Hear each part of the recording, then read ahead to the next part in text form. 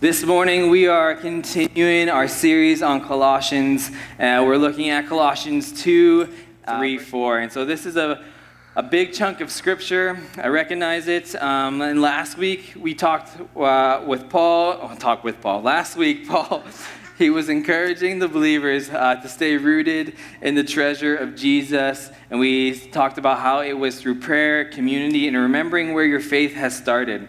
And so this section of scripture, he's really encouraging the believers to have eyes for Jesus, to take a look at him, to think about him, and to focus on him.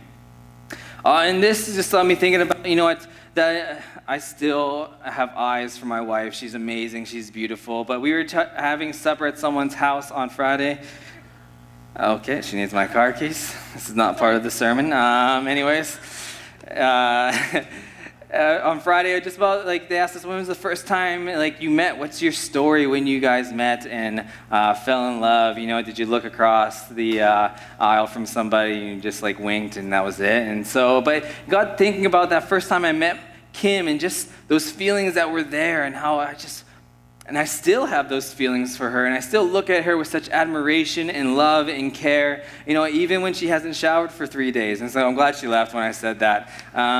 But there's still I have eyes for my wife as much as, as we go through life, I still focus my time and efforts on this relationship I have with her. And that more so goes with Christ. I focus on him. I remember being captivated by him. I remember that he still captivates me to this day.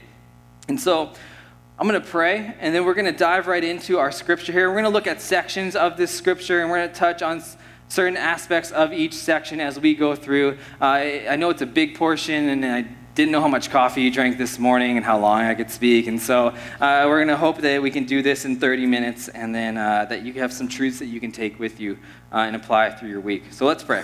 Heavenly Father, we thank you for this day. We thank you that we can come into this space, and Lord, we can praise you, we can worship you, and we can hear your word. And I pray as we enter into this time, Lord, that our hearts are prepared, Lord, for what you have to say, Lord, that we can focus our eyes upon you, and Lord, recognizing the importance of always having eyes for you, Jesus. And so, Lord, I thank you for this time. We pray that you would bless this message that's going to bring brought forward. In your name we pray. Amen. If you have your Bibles, you can turn to Colossians 2, verses 8 to 12. This is the first section of Scripture we're going to work through. Here we go. If you have your phones, you can open your phone, open the Bible app. Here we go. Colossians 8 starts. See to it that no one takes you captive through hollow and deceptive philosophy, which depends on human tradition and the elemental spiritual forces of this world, rather than on Christ. For in Christ, all the fullness of the deity lives in bodily form, and in Christ you have been brought to fullness. He is the head over every power and authority. In him you were also circumcised with a circumcision not performed by human hands. Your whole self, ruled by the flesh, was put off when you were circumcised by Christ. Having been buried with him in baptism, in which you were also raised with him through your faith in the working of God, who raised him from the dead.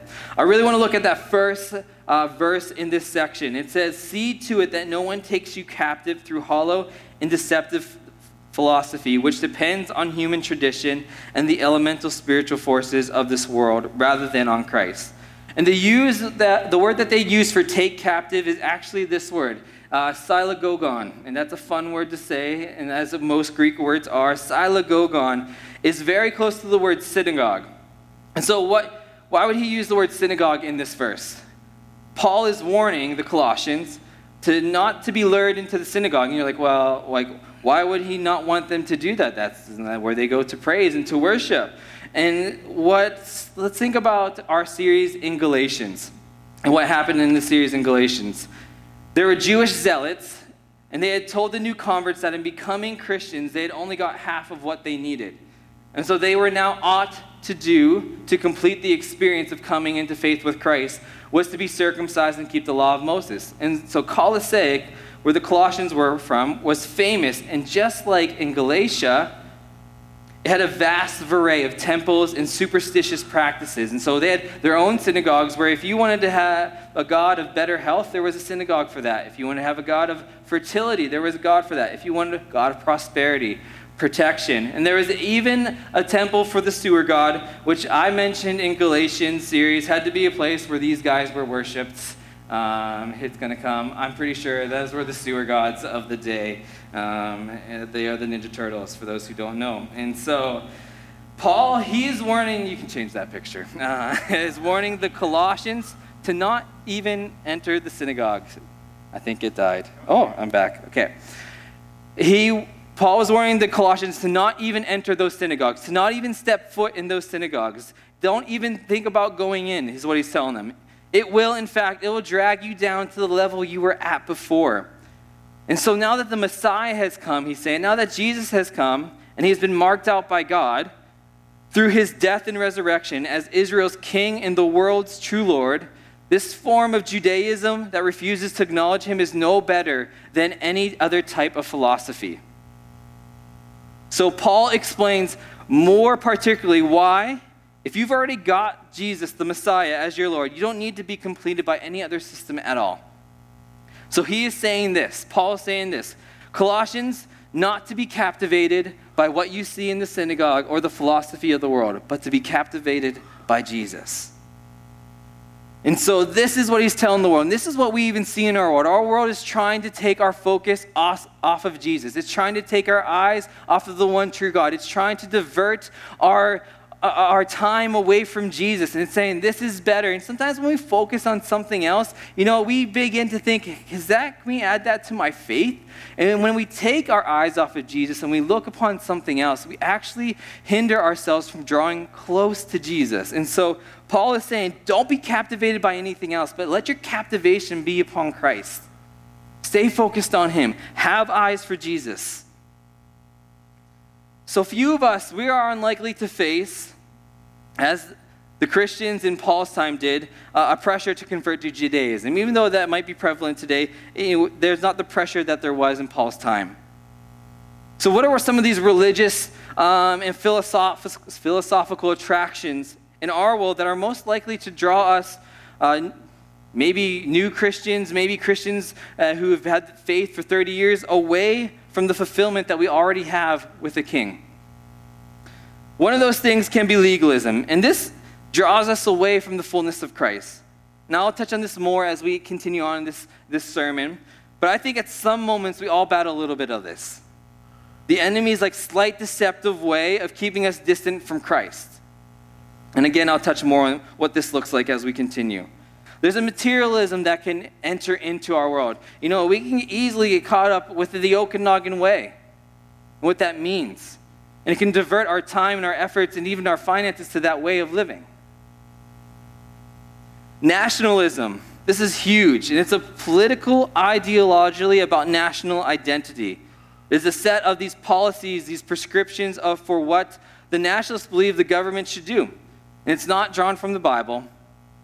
It draws political theory from the secular philosophy and their own version of history as well. And so we see that, the Lord wants this person in, and we'll see that in a lot of politics. But you know what? The Lord, yes, he wants somebody in, and he will direct. We trust in him in that.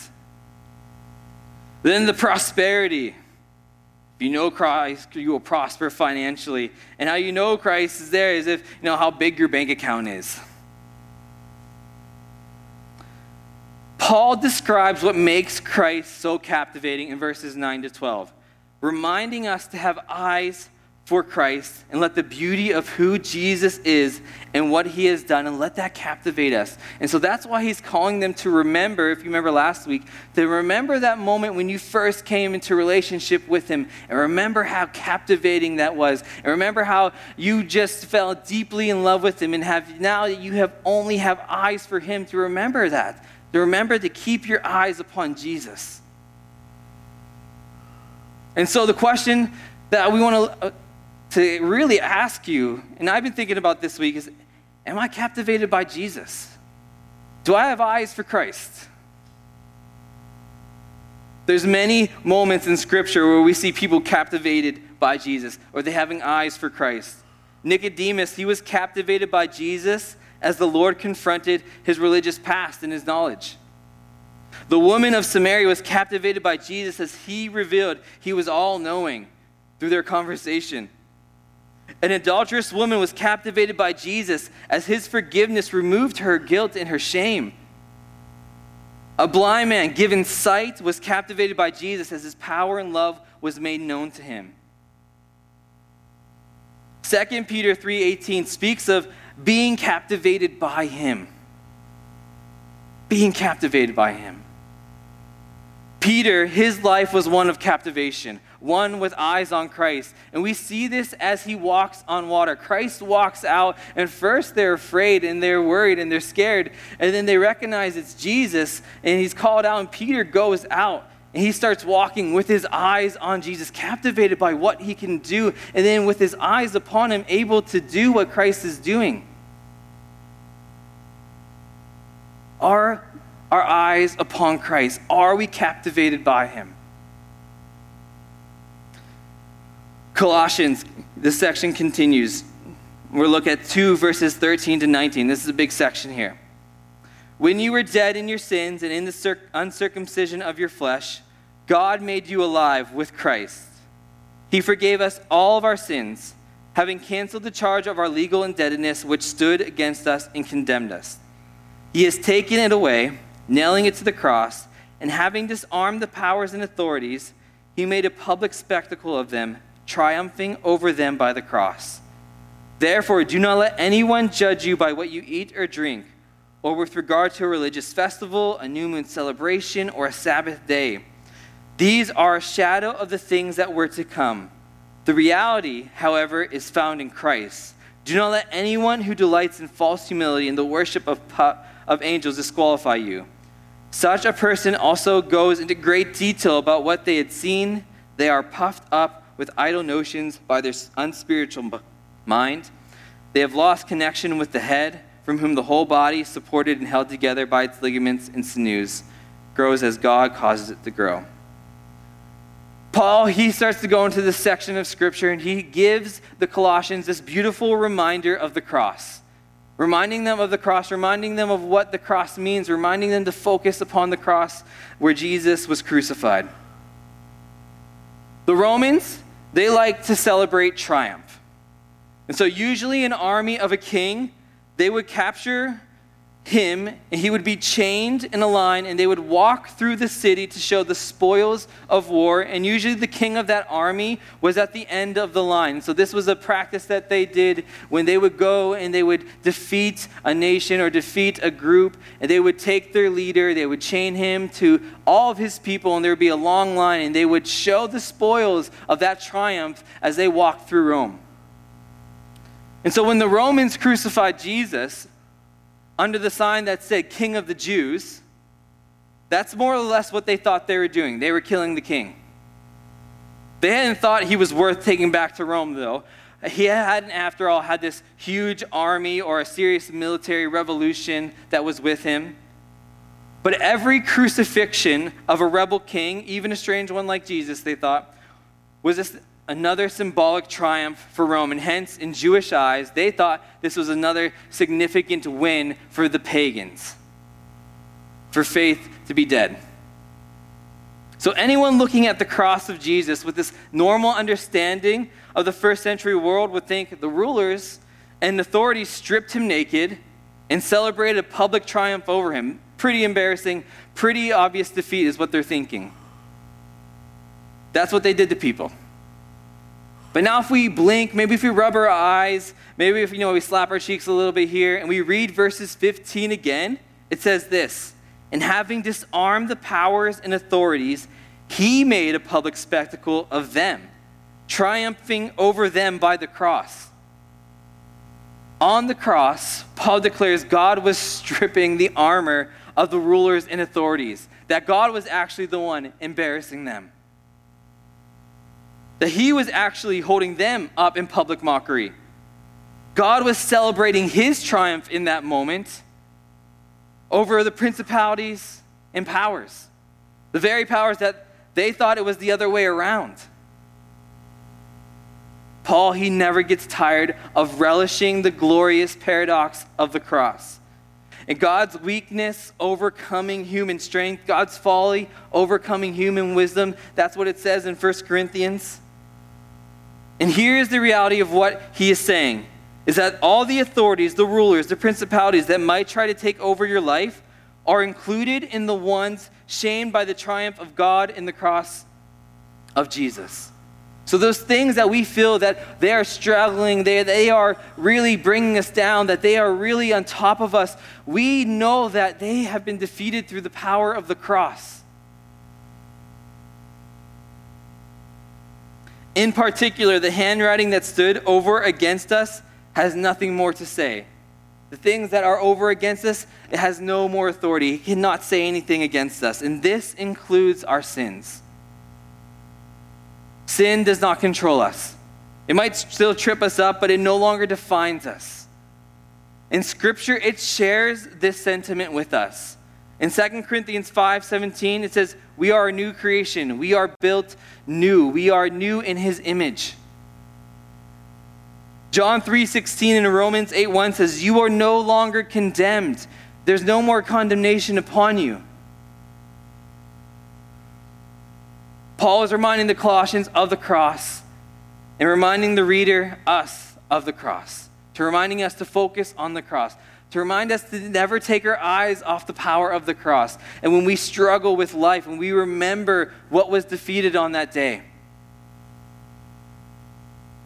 Because right after his text on the power of the cross, Paul then begins to talk about the law. Because what happened on the cross is that Jesus fulfilled the law. The law reminded us we are sinners and we sin. But now Jesus reminds us that we are no longer defined by that sin. The old self, the person we were before conversion, was crucified with Christ. The body of sin, formerly a vehicle of sin, has been rendered now inoperative.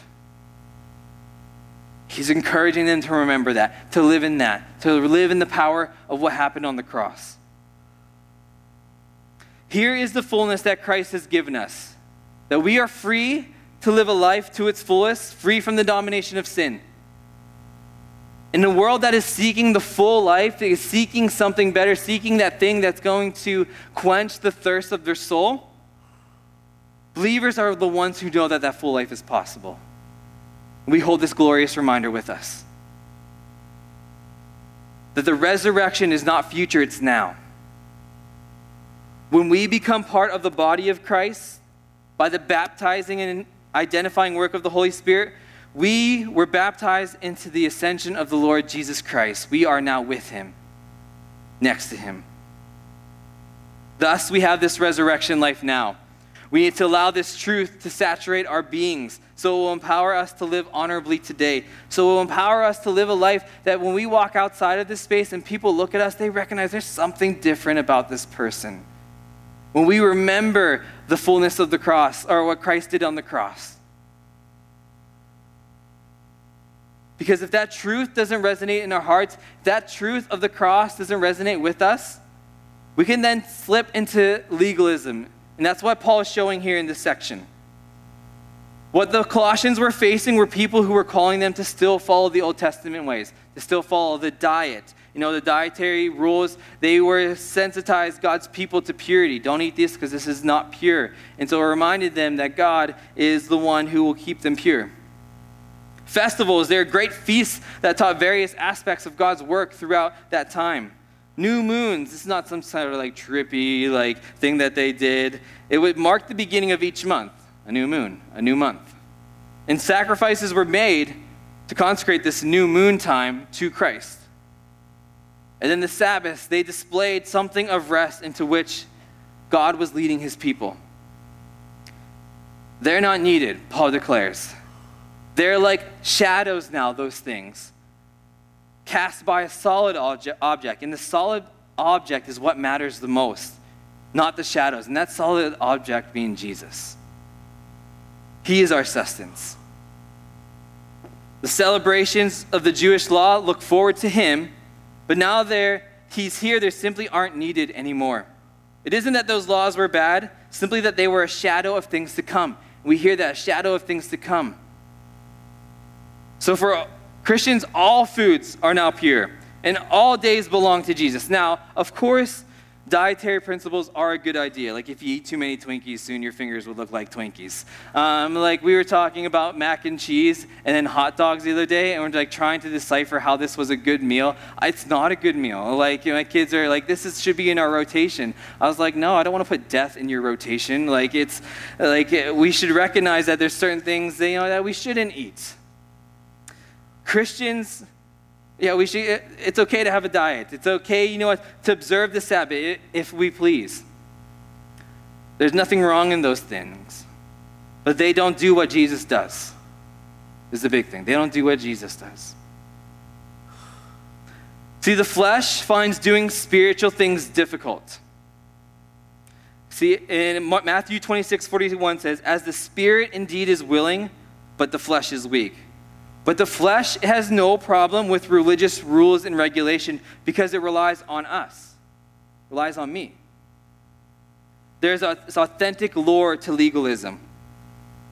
Because everything is right there. And if I follow these things on my own will and power, then I'll be okay in the eyes of Jesus. I just got to do these things and I'm going to be okay.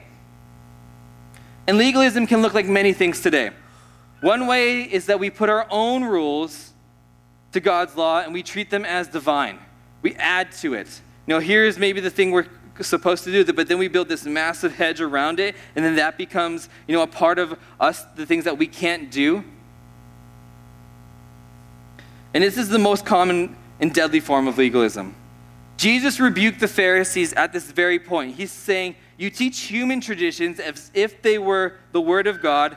We have no right to heap up restrictions on people where he has no stated restriction. The heart of the Ten Commandments was formulated because God showed grace to the Israelites in redeeming them out of Israel's. That's where it started. It started with grace.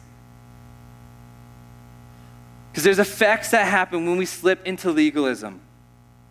We slip into judgmentalism. We look and which isn't our job. We're not called to judge.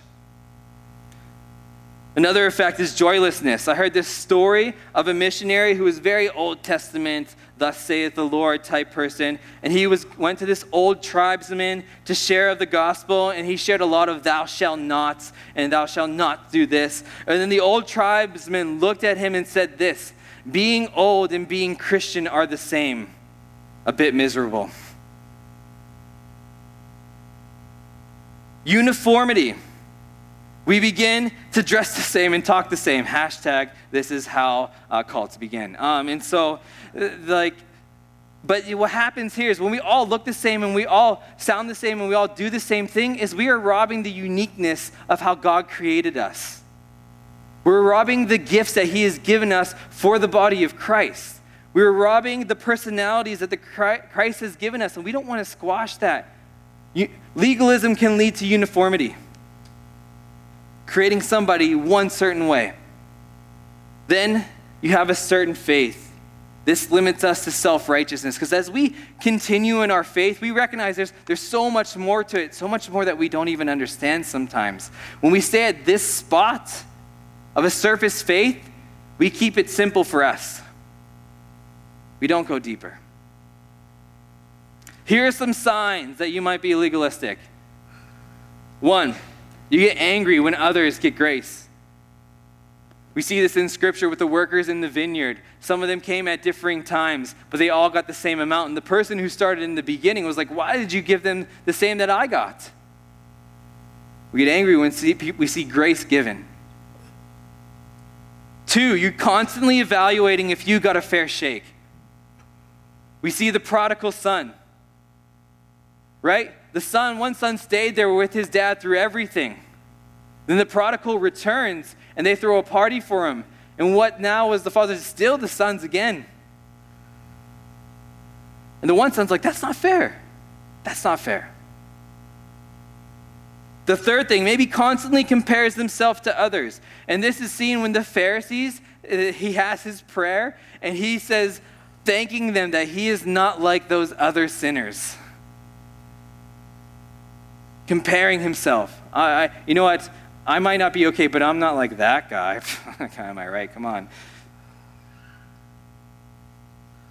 Maybe the fourth thing, you lack some joy.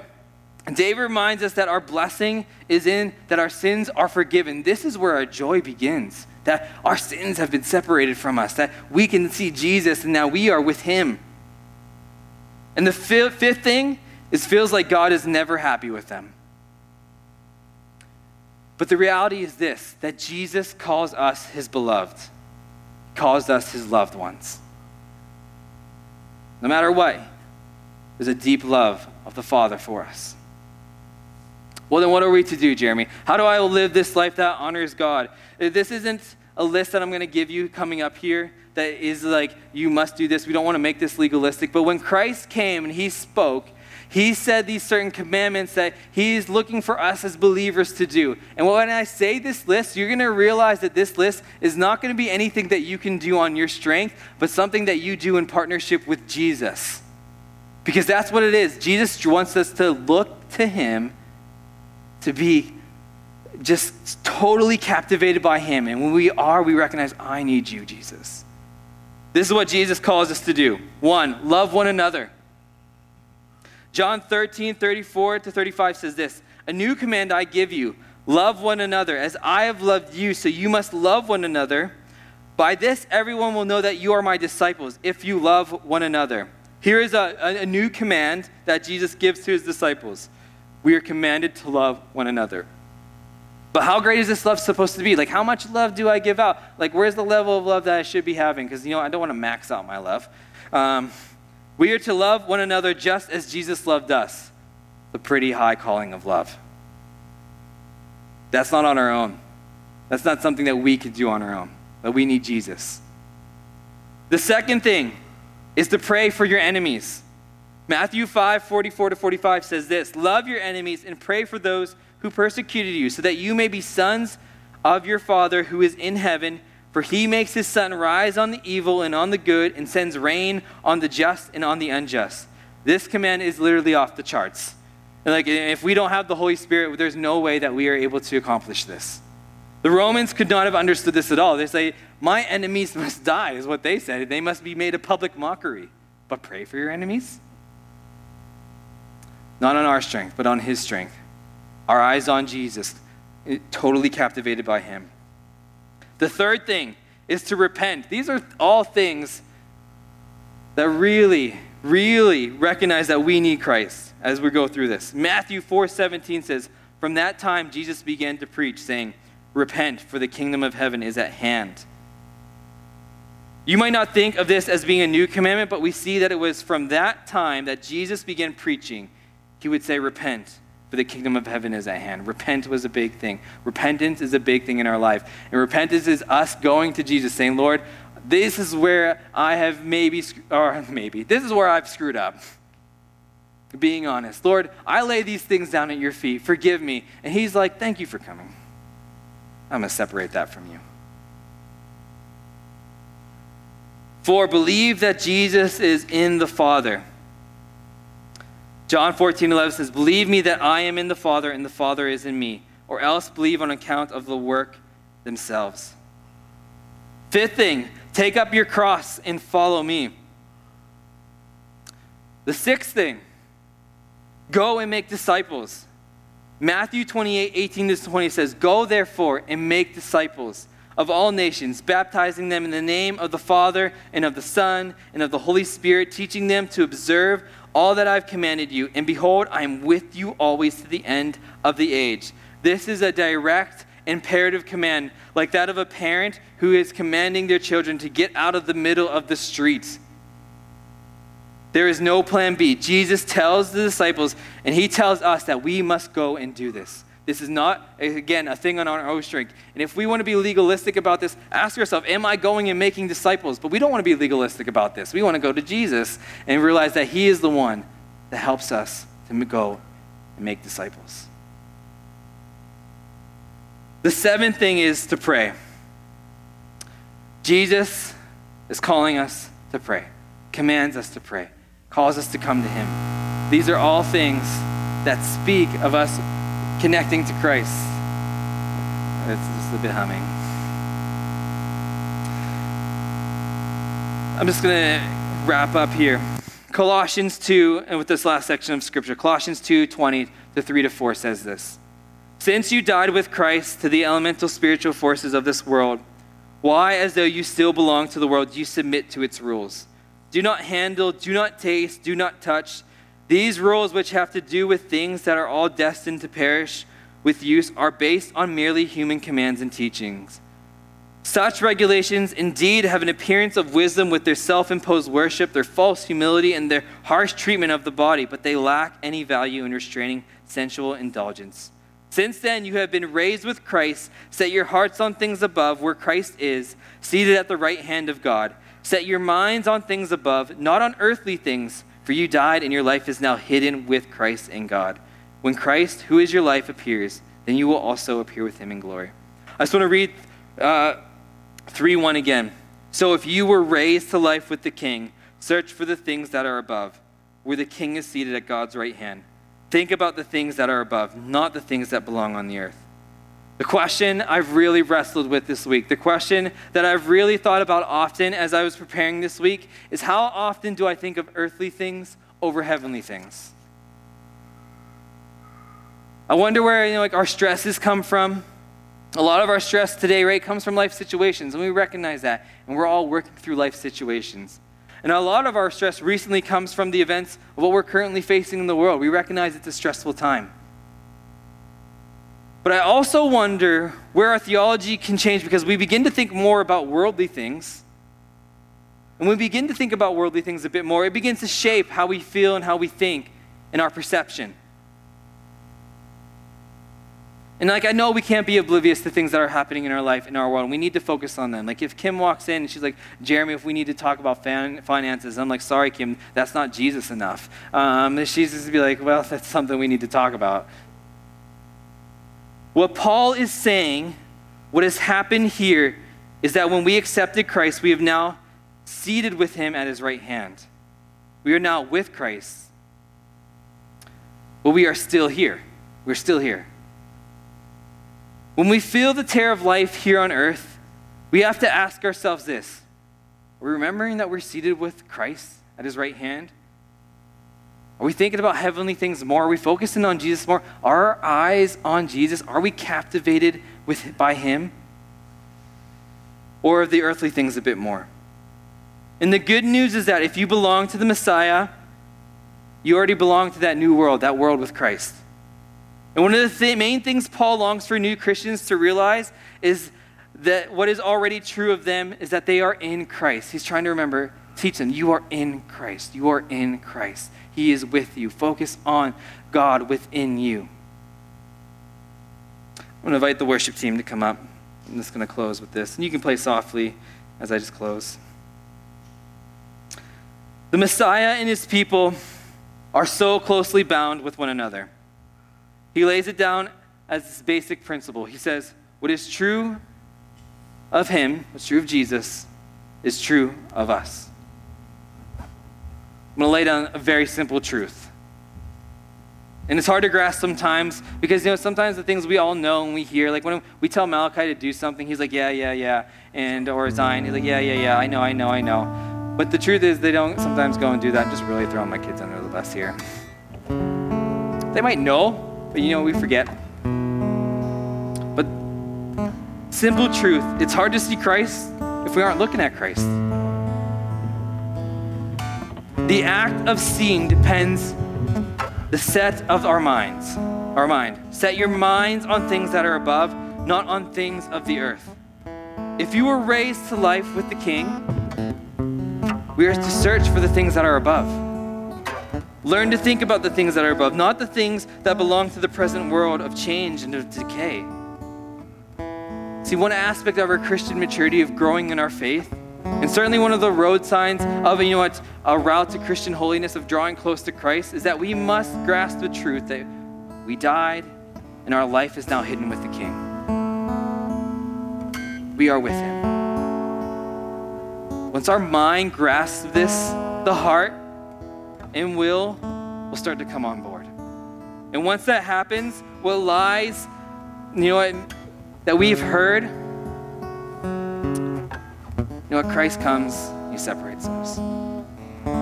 Setting our minds on Christ is an act of our will.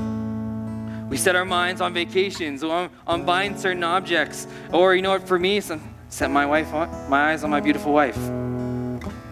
We can set our eyes on Christ. We have that ability to set our eyes on Christ. He's calling us, Paul, he's calling us, the readers, the Colossians, to have eyes for Jesus, to be totally captivated by him. Why don't we stand? I'm going to pray.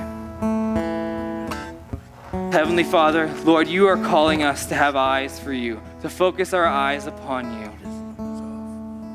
Lord, we don't want to slip into legalism. Lord, the things that you are calling us to do, the things that you commanded your followers to do, Lord, all depended on the Holy Spirit. All depending on being close to you, because it recognizes this moment when we say that we are following you, Jesus, that we've laid down our life to you. Lord, and we need you in this life. So sometimes we wonder why we fall, why we falter. We recognize that happens still. But you call us, come set your eyes upon me. Come focus upon me. Come pray. Come love one another. Let me lavish my peace and my presence upon you. Some of us maybe are having this tough time with life. I know we are there. I pray that as you leave this space, as you go throughout your week, you would remember this. Set my mind on the things of above. Set my mind upon Jesus. We recognize that there's such peace that comes with that. Because the decay of the world that we sometimes look at, it's burdensome. And we are to be that light within it. How can we do it without you, setting our eyes upon you, Jesus? We thank you, Father, for this word. Pray that it would resonate in our hearts.